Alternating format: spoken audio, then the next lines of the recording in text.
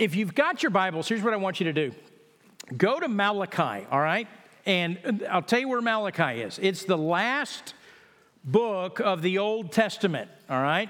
So if you see Matthew, Mark, Luke, John, those are the Gospels. It's before that. So it's just before Matthew, Malachi. We're going to be at the end of chapter 2, last verse of chapter 2, and the first few verses of chapter 3. And so let me tell you a little bit about Malachi and why we're there. We're taking a break from our Corinthians series. We are looking to and setting our hearts on the remembering of Jesus, that he came to the world, that he, as John tells us in chapter 1, he came and he dwelt among us. And because of that, we've been able to see the glory of God. And so there's a sense in which when we think of Christmas, when we think of Advent, we think of the first coming of Jesus. Advent also has tied up in it, not just the first coming, but looking forward to, anticipating the second coming of Jesus, the second appearing of Jesus. You might think about it this way. We remember the first coming, the first Christmas. We look forward to the second Christmas when Jesus comes. One of the things to understand is when you're reading the Old Testament, and if you lived at a time when all you had was the Old Testament and you didn't have the New Testament, and you read the passages, the foretelling passages, as they're looking forward to Jesus coming, you saw that as one event. Jesus was going to come, or rather the Messiah was going to come. The thing about it is you would read things like, okay, the Messiah is going to come and he's going to be a king and he's from the line of David and he's going to reign on the Davidic throne. So you know that he's going to come. He's a human being who's going to come through the line of David. But you would also read about the Messiah, that he's going to come on the clouds and appear in the air. And so you would read these things and you would know they were both true, but you didn't know how they fit together. It's after the resurrection, and the New Testament writers are working this out, and they say, oh, what we were looking at was not one coming of Jesus, but two comings. We weren't reading about one Christmas, we were reading about two Christmases. And we live between, if I can say it this way, between the two Christmases. And so what I want to do is I want to, over the next couple of weeks, look at the passages in the Old Testament, some of them, that talk about the coming of Jesus. And in each of these passages, you'll see elements of the first coming and the second coming. And so that's what we want to do. And we're going to start this morning in the book of Malachi. And some of you were like, man, I didn't even know Malachi was in the Bible, all right? Or you thought maybe it was pronounced Malachi. And that he was, like the Italian prophet, all right? That's my favorite joke about Malachi. And that's all I got on that. But Malachi, so here's some things to know. He's the last voice of the Old Testament. After Malachi, it will be 400 years before God's people hear from God again. And so Malachi, in many ways, kind of hangs in the air for 400 years. And the thing about Malachi, he writes it, probably the date is 432 BC. And you think, man, how can you know that date? Well, there's a place in Nehemiah 13:6, and Nehemiah, who's there leading the Israelite people, they've rebuilt the wall, and then they're working on the temple, and Nehemiah has to go run an errand, and he has to go back to Babylon to meet with the king, or king of Persia at the time. And he writes, hey, I was gone for a while, and when I came back, the train had come off the tracks. And it's very likely it's during that year that the train was coming off the tracks that Malachi, under the inspiration of the Holy Spirit, is speaking the word of God to God's people. And the nation, the Israelites, the remnant that are there, they've come out of Babylon. They were there for 70 years in captivity. They get to come back to the promised land. They find everything in ruins, and they've been rebuilding it. And you would think that this grace that God had showed them after this discipline of the exile, that they come back, and in God's grace, He's provided them the provisions to rebuild everything. And they're working hard now to be people who follow God's law and observe the feasts. They want to be better. That's really what's happening. But it doesn't take but a generation or two, and all the effort of trying to be better had just turned into religious motions, just going through the motions. Now, they wouldn't have said it that way. Don't get me wrong. They would have said, no, we're being good religious people. We're doing all the religious things. And so they're probably surprised when Malachi shows up and as the voice of God says, hey, I've got some problems with you. One, this love that you say you have for me, that's not love at all.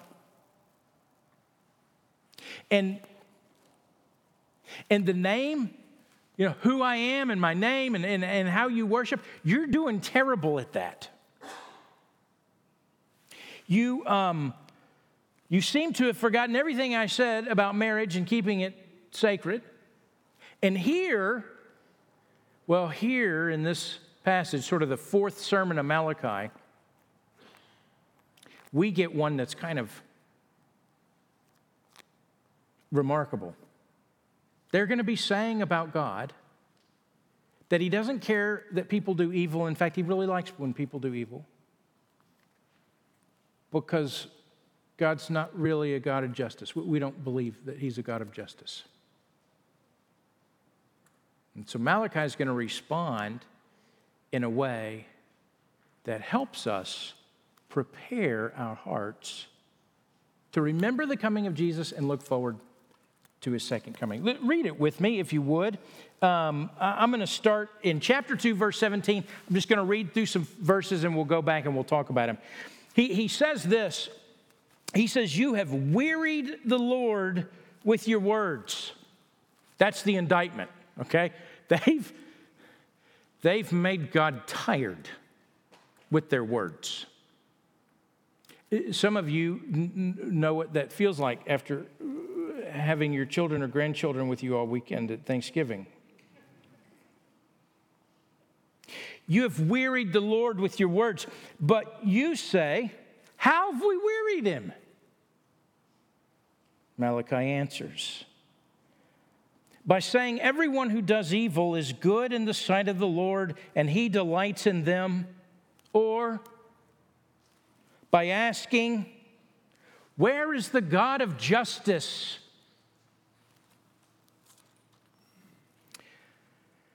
Behold, now God answers.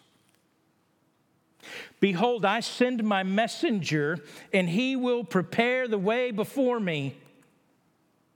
And the Lord, whom you seek, will suddenly come to His temple, and the messenger of the covenant in whom you delight. Behold, He's coming, says the Lord of hosts. But who can endure the day of His coming, and who can stand when He appears? For He's like a refiner's fire, like a fuller's soap. He will sit as a refiner and purifier of silver, and He will purify the sons of Levi and refine them like gold and silver, and they will bring offerings in righteousness to the Lord.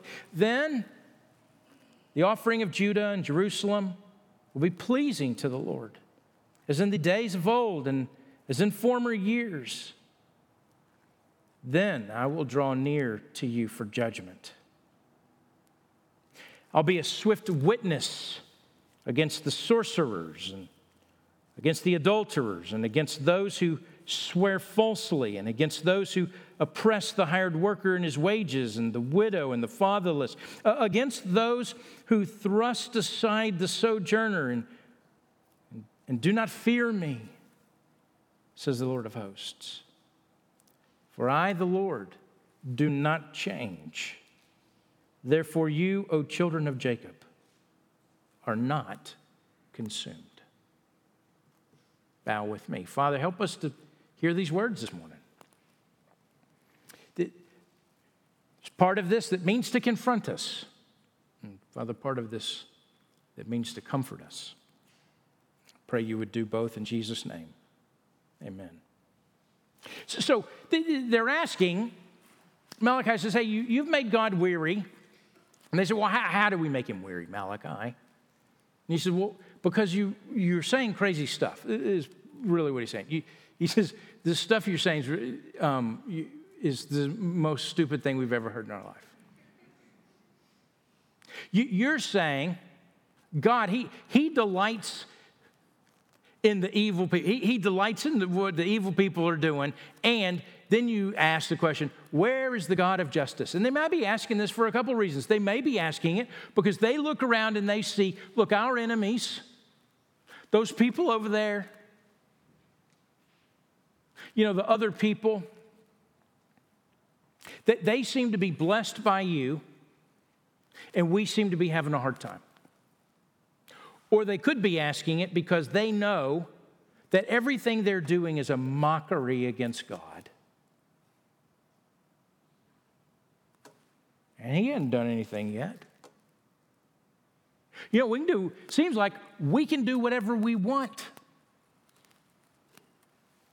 That God somehow has put the out of office sign up. His phones go into voicemail. And you say, well, how are they doing that? Well, it's interesting. If you looked at the first part of Malachi, so you'll leave here and you'll go, man, I never even heard of Malachi before, but now I know everything about Malachi. I could be a Malachi scholar. But at the very beginning of Malachi, God comes and he's really mad at the priests, by the way, the preacher guys. So if you ever think, man, this is always, it's at me. I've been wrestling with this whole week. So he's mad at the preachers because here's what the priests have been doing. The people have been bringing sacrifices to the Lord. That's how it worked. They'd bring the sacrifice to the Lord so that they could worship God. And you wanted to be a people that worshiped God. That was what you wanted to do. And yet, when God said, hey, listen, when you worship me, here's the deal. You can bring bulls, you can bring lambs, you can bring doves.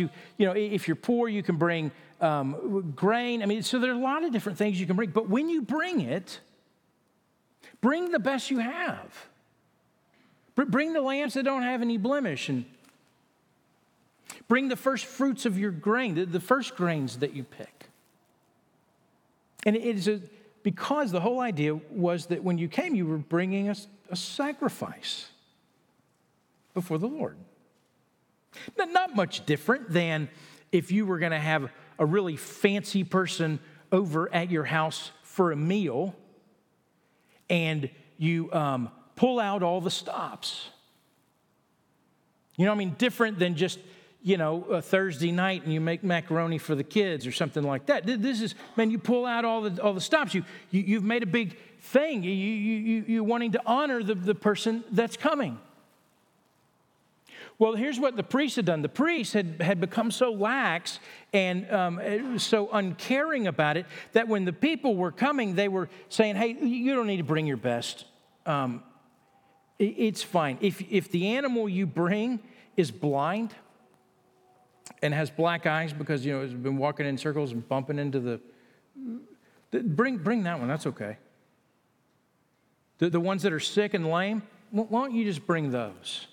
The ones that you would throw out in the trash anyway, bring those. We'll sacrifice them. You keep the good ones. We'll take the bad ones. The Lord doesn't care. And God comes and says, that's offensive to me. You're putting sick and discarded animals. you are having the people bring trash before me. And offering that as worship or sacrifice. And he says, would you do that to the governor of the land? Is that how you would treat the governor? No, you wouldn't do that. And so God's mad at the priests.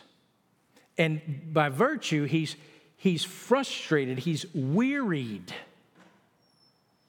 with the people of God, the people that he preserved during an exile, and in his grace brought them out of exile and brought them back home. And God over and over and over again, and generation after generation after generation, God has poured out his grace. He has been so long-suffering with his people. And if you were just reading the Old Testament and you came to the end of Malachi and you finished reading and there was no New Testament, and you took your glasses off and rub your forehead and you'd think, this is not going to go well. These people have no hope. There's no hope for these people. Because you've been reading over and over and over again about failure after failure after failure. And you realize, well, they had some moments where they did good for a while. But they turn around and they fall right back into their sin and their idolatry and their indifference. And by this time, they've come and said, well, evidently God doesn't care. Because if he did care, he'd bring his justice upon us. But where is the God of justice? Well, he answers the question in verse 3, chapter 1, and he says, say, you want to know where the God of justice is? In verse 3, chapter 1, basically says, I'm coming. I'm on my way. That's where he is. As we read through the Old Testament and you see the storyline, God's chosen some people and he's loved them. And he's loved them despite themselves. They have some good moments, but they always seem to circle back into the old ways. You realize that's very much like your life. You have these aspirations for yourself, these designs about yourself. You look in the mirror and you think, man, I'm going to be better today. I'm going to do better today. Or this week, or this year, or, we're getting ready. You got, 30 plus days now to start working on your New Year's resolutions so that you're going to be better than you were this last year. But that's not going to last very long. Or you're getting ready because you're going to start your Bible reading plan come January 1 and hope you make it past Valentine's Day this year. I know. Your life and my life, we're the same. We have high aspirations. We want to do well. The thing is, we always find ourselves coming back to our lowest common denominator. That's the people of God. They want to know where the God of justice is. See, you might be wondering too, man, I can just do whatever I want. Apparently, God doesn't seem to care. And there's times when I've done good, but only hardship has come my way. And there are times when I don't seem to care about anything. And again, God seemingly blessed me. And you wonder how that all shakes out. And so God answers him and he says, hey, by the way, look, you want to know where I am? I'm coming. Behold. Verse 1 of chapter 3, I send my messenger and he will prepare the way before me. Now, this is great because this is the John the Baptist, the Handel's Messiah. There's 3 parts of it. Verses 5 and 6 and 7 of the first part is all the beginning of Malachi and is talking about the coming of John the Baptist. In fact, John in his gospel, John 1, verses 6 through 8, he's quoting Malachi. Matthew chapter 11, Mark chapter 1, that John the Baptist is the one who is the messenger that's coming to announce the coming of the Lord. And then he says, and the Lord whom you seek, he's going to suddenly come to his temple. and the messenger of the covenant in whom you delight. Behold, he is coming, says the Lord of hosts. Now this is where we get into a thing where we have a double fulfillment. That's what you'd call it. Kind of a partial fulfillment and then looking forward to a later fulfillment. John chapter 2, you have this picture. John's telling the story. Jesus comes into Jerusalem. You know it. It's a famous one. Jesus is angry, goes and fashions a whip out of cords and comes and drives the money changers out of the temple. He's coming to the temple. That's a partial fulfillment of that. There will be more to come of that. He'll come as the judge on the second Christmas. You know, when you read the Old Testament and you think about Christmas, you might imagine with a lot of these passages that the Christmas movies would be more like John Wick than Elf. Really? Or Die Hard, you know, Bruce McClane, which technically it is a Christmas movie. But it turns out his first coming is not like that. Jesus comes first, he's a Savior. Secondly, he'll come as a judge. You get glimpses of that in Jesus' ministry, and John 2 is one of them. The message of the covenant, he's going to come and he makes this covenant. You see the glimpses of that, the beginning of that, the inauguration with the disciples in the upper room when he institutes the Lord's Supper. They're taking the Passover feast, and he says, eat this bread and drink this cup and do this until I return. And then he seals that covenant with his death on the cross, the shedding of his blood on the cross. But he'll come to the temple and he'll sit on the throne and he'll reign as the judge. That's the book of Revelation. So he's coming. And the natural question is that good or is that bad? Well, if you're one of the Israelites in Malachi's day and you hear that God is coming, there's nothing but bad for that. Look at verse 2 again. It says, but who can endure the day of his coming? Who can stand when he appears? It's like a refiner's fire and a fuller's soap. Who can stand? He's going to show up, and who will be able to stand before him? Who's going to be able to withstand, endure the day of his coming? Because it sounds like when he comes, we're all toast. And that's part of what he means. He says, look, it'll be a refiner's fire. You're going to purify the gold and the silver by putting it in the flame, and the dross burns away. All the impurities are burned up. The fuller's soap, it's this cleaning soap, a laundry detergent. It's only used one other time in the Old Testament, Jeremiah chapter 2. And it's meant to get out, the dirt and the grime and the stains. Here's the problem, though.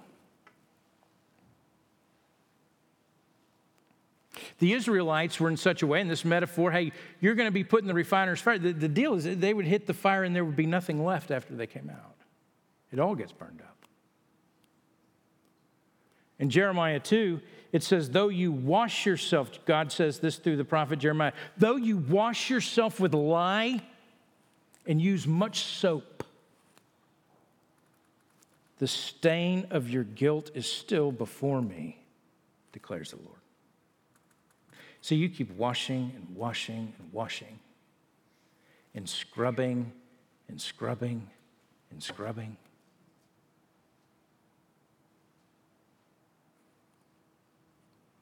And you can't get the stains out. There's nothing you can do to get the stain out. And some of you feel that. You know that. It's interesting. Just before this, God says to Jeremiah, He says, Jeremiah, here's a research project for you. I want you to go out into the world. I want you to find all the pagan people that you know, or if you don't know any, meet some. And I want you to look and find who out there amongst the pagan people has ever exchanged one God for another. Where they say, you know what, I don't like the God I have, and so I'm gonna go get another God. Go out there and see who among the pagans have been exchanging one God for another God. And the implication is, Jeremiah, you can search, but you're not going to find anybody that does that. Nobody except my people. Because my people seem to go around exchanging the one true God for every other God that does not profit. They exchange the glory that I offer them for idols and trinkets. And then God says, calls the heavens as a witness and says, be shocked, heavens. Be appalled. Be utterly dismayed. Because my people, they've done two evil things. You know what it is? They've exchanged me. They have forsaken me. I'm the living water. And they've forsaken me. And instead what they've done is they've dug holes in the ground, cisterns, but they're not even good holes. They're broken holes. To collect stagnant water that gets polluted by the dirt. And that's what they've decided is going to be their drinking water. They have given up the pure and fresh and never-ending divine source of all life. And decided rather to drink out of the sewer that they've created for themselves.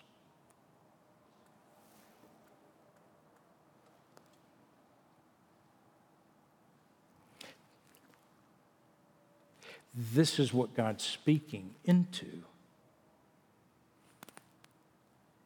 So who can stand?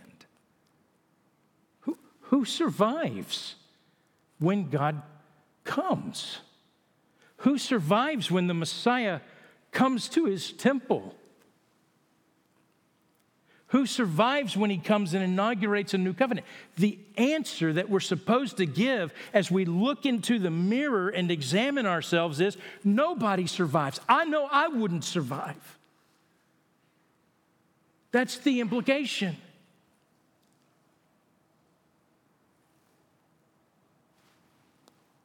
In verse 3, he'll sit as a refiner and purifier of silver, and he'll purify the sons of Levi and refine them like gold and silver, and they'll bring offerings and righteousness to the Lord. Essentially what he's saying is, look, that God is going to do something so radical to you that you can't do for yourself. He's going to refine you. He's going to purify you. He's going to wash you. He's going to make it so that you can come into his presence and worship him like you were always created to worship him. That's what he's saying.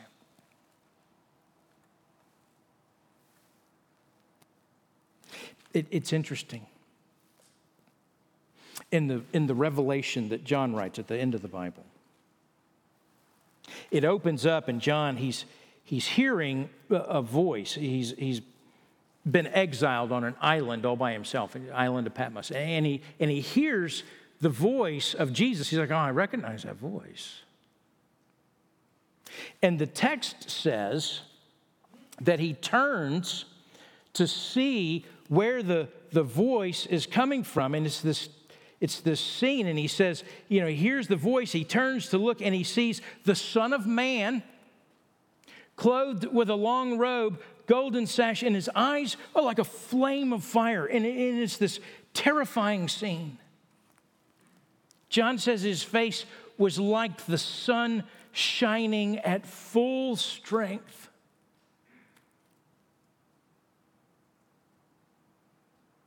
And so he falls down like he was dead at the feet of Jesus.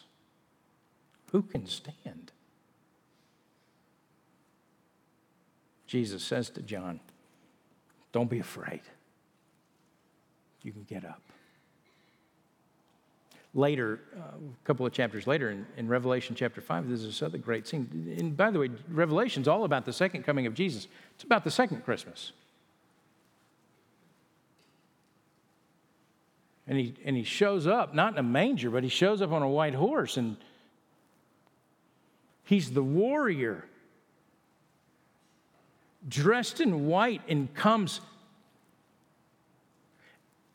as the judge who defeats his enemies. That's what it's about. And so in Revelation chapter 5, there's this scene in John, he's up in heaven, and God is seated on the throne, and in the right hand, in God's right hand, there's this scroll. And you can see, John says, there's writing on the outside, and then the implication is there's writing on the inside, but the scroll is sealed. It has 7 seals on it. And the question is, who's worthy to open the scroll? And so all the heavenly beings, all the angels and are around and say, I mean, we're angels and we're beautiful and but we're not worthy. And everyone looks around and says, nobody who's here is worthy to open the scroll. And John, who's sitting there watching it, he begins to weep. Because what it means is that then there's no ending. The thing doesn't end. We don't have any end coming. And so he begins to weep. And then all of a sudden, one of the angels looks at him and says, hey, John, you don't have to cry anymore. The Lion of Judah just showed up. The Lion. And so John, he hears there's a lion there. So he turns to look. And you know what it actually says? It says, I saw a lamb as though it had been slain. And he went and he took the scroll from the right hand of him who was seated on the throne. He looks because it was announced that there's a lion with all the fierceness and all the things that the lion brings to your mind. But he turns and he looks at the throne. And he looks between the throne and the elders. And what he sees is the Lamb.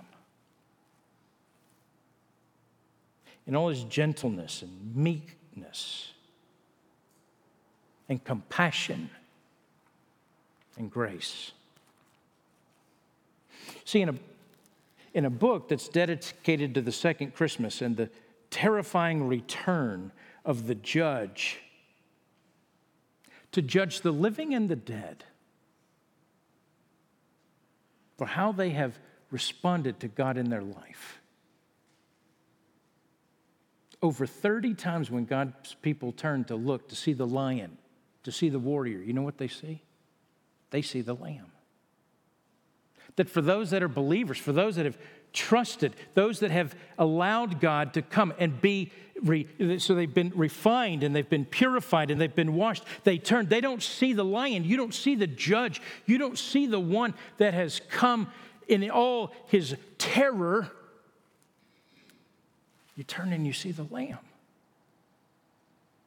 who was sacrificed for you. It says in verse 4, this is the result of what happens. Then the offering of Judah and Jerusalem. This is the people. It'll be pleasing to the Lord as in the days of old and as in the former years. So see, they thought if they would bring the offering, that the act of coming and bringing an offering would purify them. And God says, no. Your offerings are wearisome to me. There's nothing you can do to make yourself acceptable. First, you have to be made acceptable. And then the offering you bring is accepted. See, you can't buy God. You can't bribe him. There's not a thing you can do. So verse 5, it finally comes. Where's the God of justice? I'm coming. And then verse 5 says, and then when I draw near to you for judgment. I will be a swift witness against the sorcerers, against the adulterers, against those who swear falsely, against those who oppress the hired worker and his wages, who oppress the widow and oppress the fatherless, against those who thrust aside the sojourner, and those who don't fear me, says the Lord. I'm coming in judgment. And here's the reality. Every single one of Malachi's readers fall into this category. They're guilty. They're guilty of these things and much more. And not only are the readers in Malachi's day, but every single generation that has followed since then, up to us, we find ourselves guilty here. And the picture, you have to see it with the next verse, but the picture here is that the sin, the terrible sin in the lives of his people will be dealt with swiftly, finally, and decisively. But the question becomes, how does God deal with the sin and not destroy the sinner in the process? That's the question. Verse 6 answers it real quick. Look, he says, "For I, the Lord, do not change. Therefore you, O children of Jacob, are not consumed." So many things to say here. But here's the first.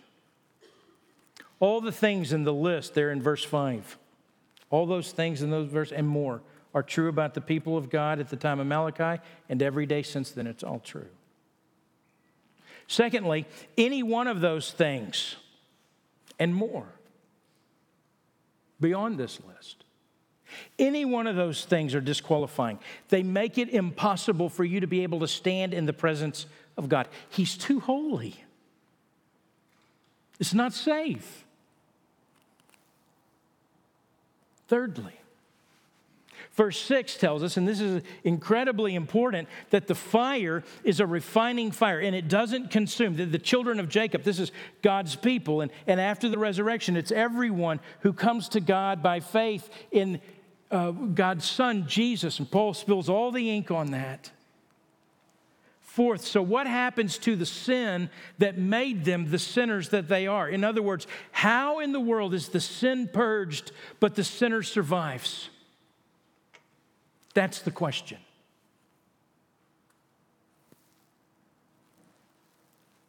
Paul answers the question in 2 Corinthians 5:21. For our sake, he, God made him, Jesus.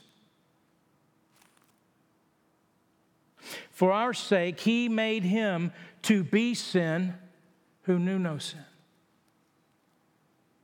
That God sends his Son, his sinless, perfect, eternal, reigning, coexisting, of the same substance, his Son. He sends his Son, his only begotten Son. And he didn't send him just to die for your sin. He sent him to be your sin. How do you survive when your sin gets purged? It's because Jesus was made your sin, so that in him we might become the righteousness of God.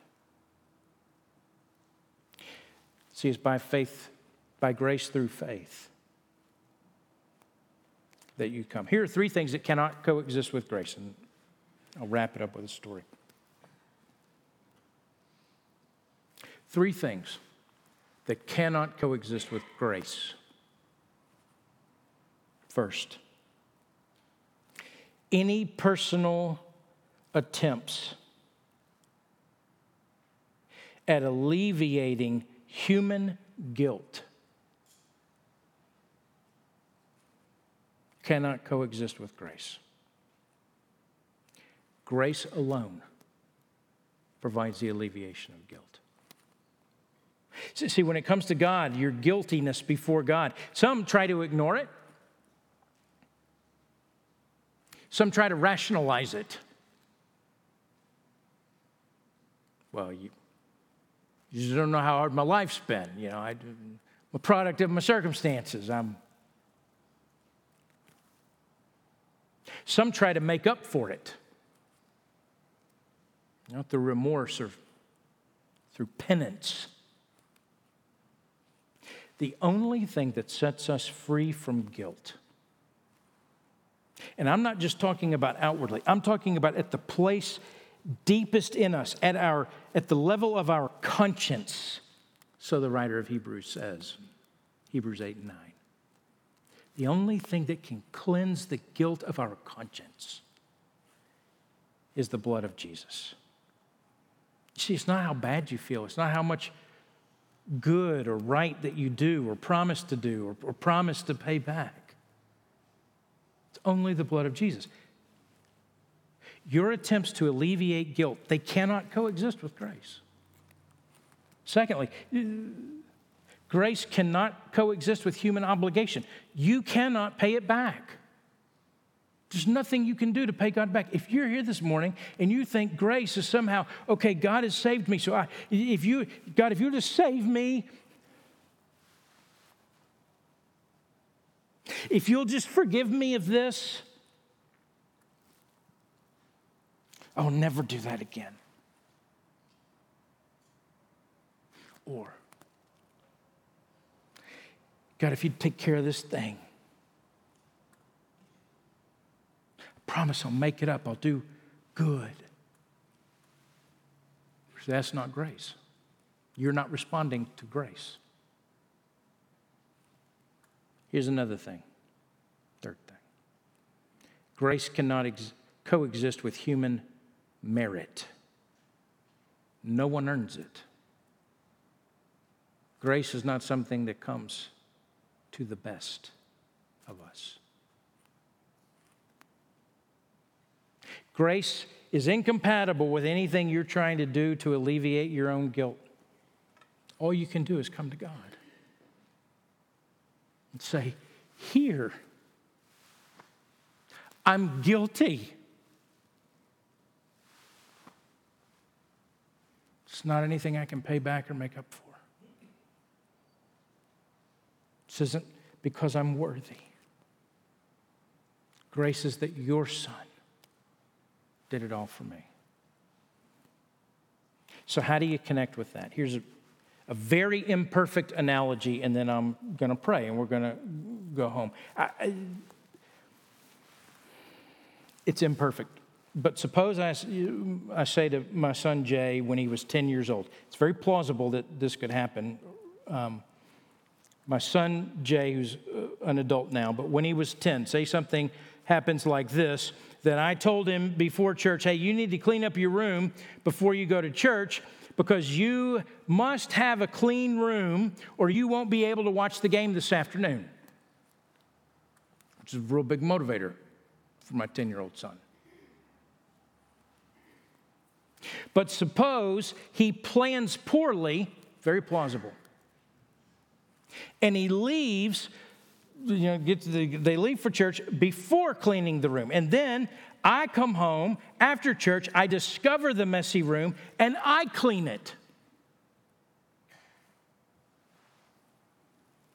He gets home from church, goes outside, plays, his afternoon fills up with nonsense, and then he comes in just before the game starts and realizes that he hasn't done what he's supposed to do, and he feels terrible. And apologizes and humbly accepts the consequences. I know I didn't clean the room, can't watch the game. And I say to Jay, here's what I'm going to do. I'm going to credit your apology and your admission of your wrongdoing. I'm going to credit that as a clean room. I said, you must have a clean room. You won't be able to watch the game. Your room is clean, so you can watch the game. And what I mean is, I take your apology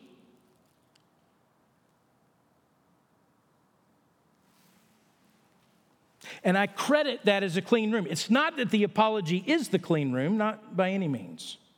And it's not that he cleaned his room. I did it. That's pure grace. So all I mean is, in my grace, his apology connects him with the promise given for a clean room. That the clean room is his room. His room is clean. And I credited it to him. I credit his apology as a clean room. You can say it either way. Paul says it both ways. He says faith is credited as his righteousness. And he also says God credits righteousness to us through faith. So when God says this morning to you, if you're sitting here, to those who believe in Christ, I credit your faith, your trust, your belief in what Jesus has done. I credit that as righteousness. He doesn't mean your faith is righteousness. But he says, you believing in what Jesus has done, I'll take all that Jesus has done. I'll take his whole life and all his purity and all his perfection and everything that he is, and I will credit it to you. That he became your sin so that you can become his righteousness. And that connects you to everything you need to stand before God, to come into his presence. So we don't have to fear, as believers, his coming. We look forward to it. With those that have pushed God to the side, they'll meet the lion. For those who have embraced his son, will know the Lamb. If you would you bow with me? Let's pray. Father, I pray you'd confront us this morning where we need to be confronted. I pray you'd comfort us this morning where we need to be comforted. Father, I ask that you would draw our hearts in remembrance and thanksgiving and joy and peace and comfort as we reflect on the coming of your son Jesus, that first Christmas. I pray we would enjoy all the moments of that. And I pray you also would kindle in us the longing and the expectation and the anticipation of Jesus' return. You give us Christmas eyes with which to see the world around us. And Father, by grace, draw us to your Son. And it's in his name that we pray, and by the power of your Spirit.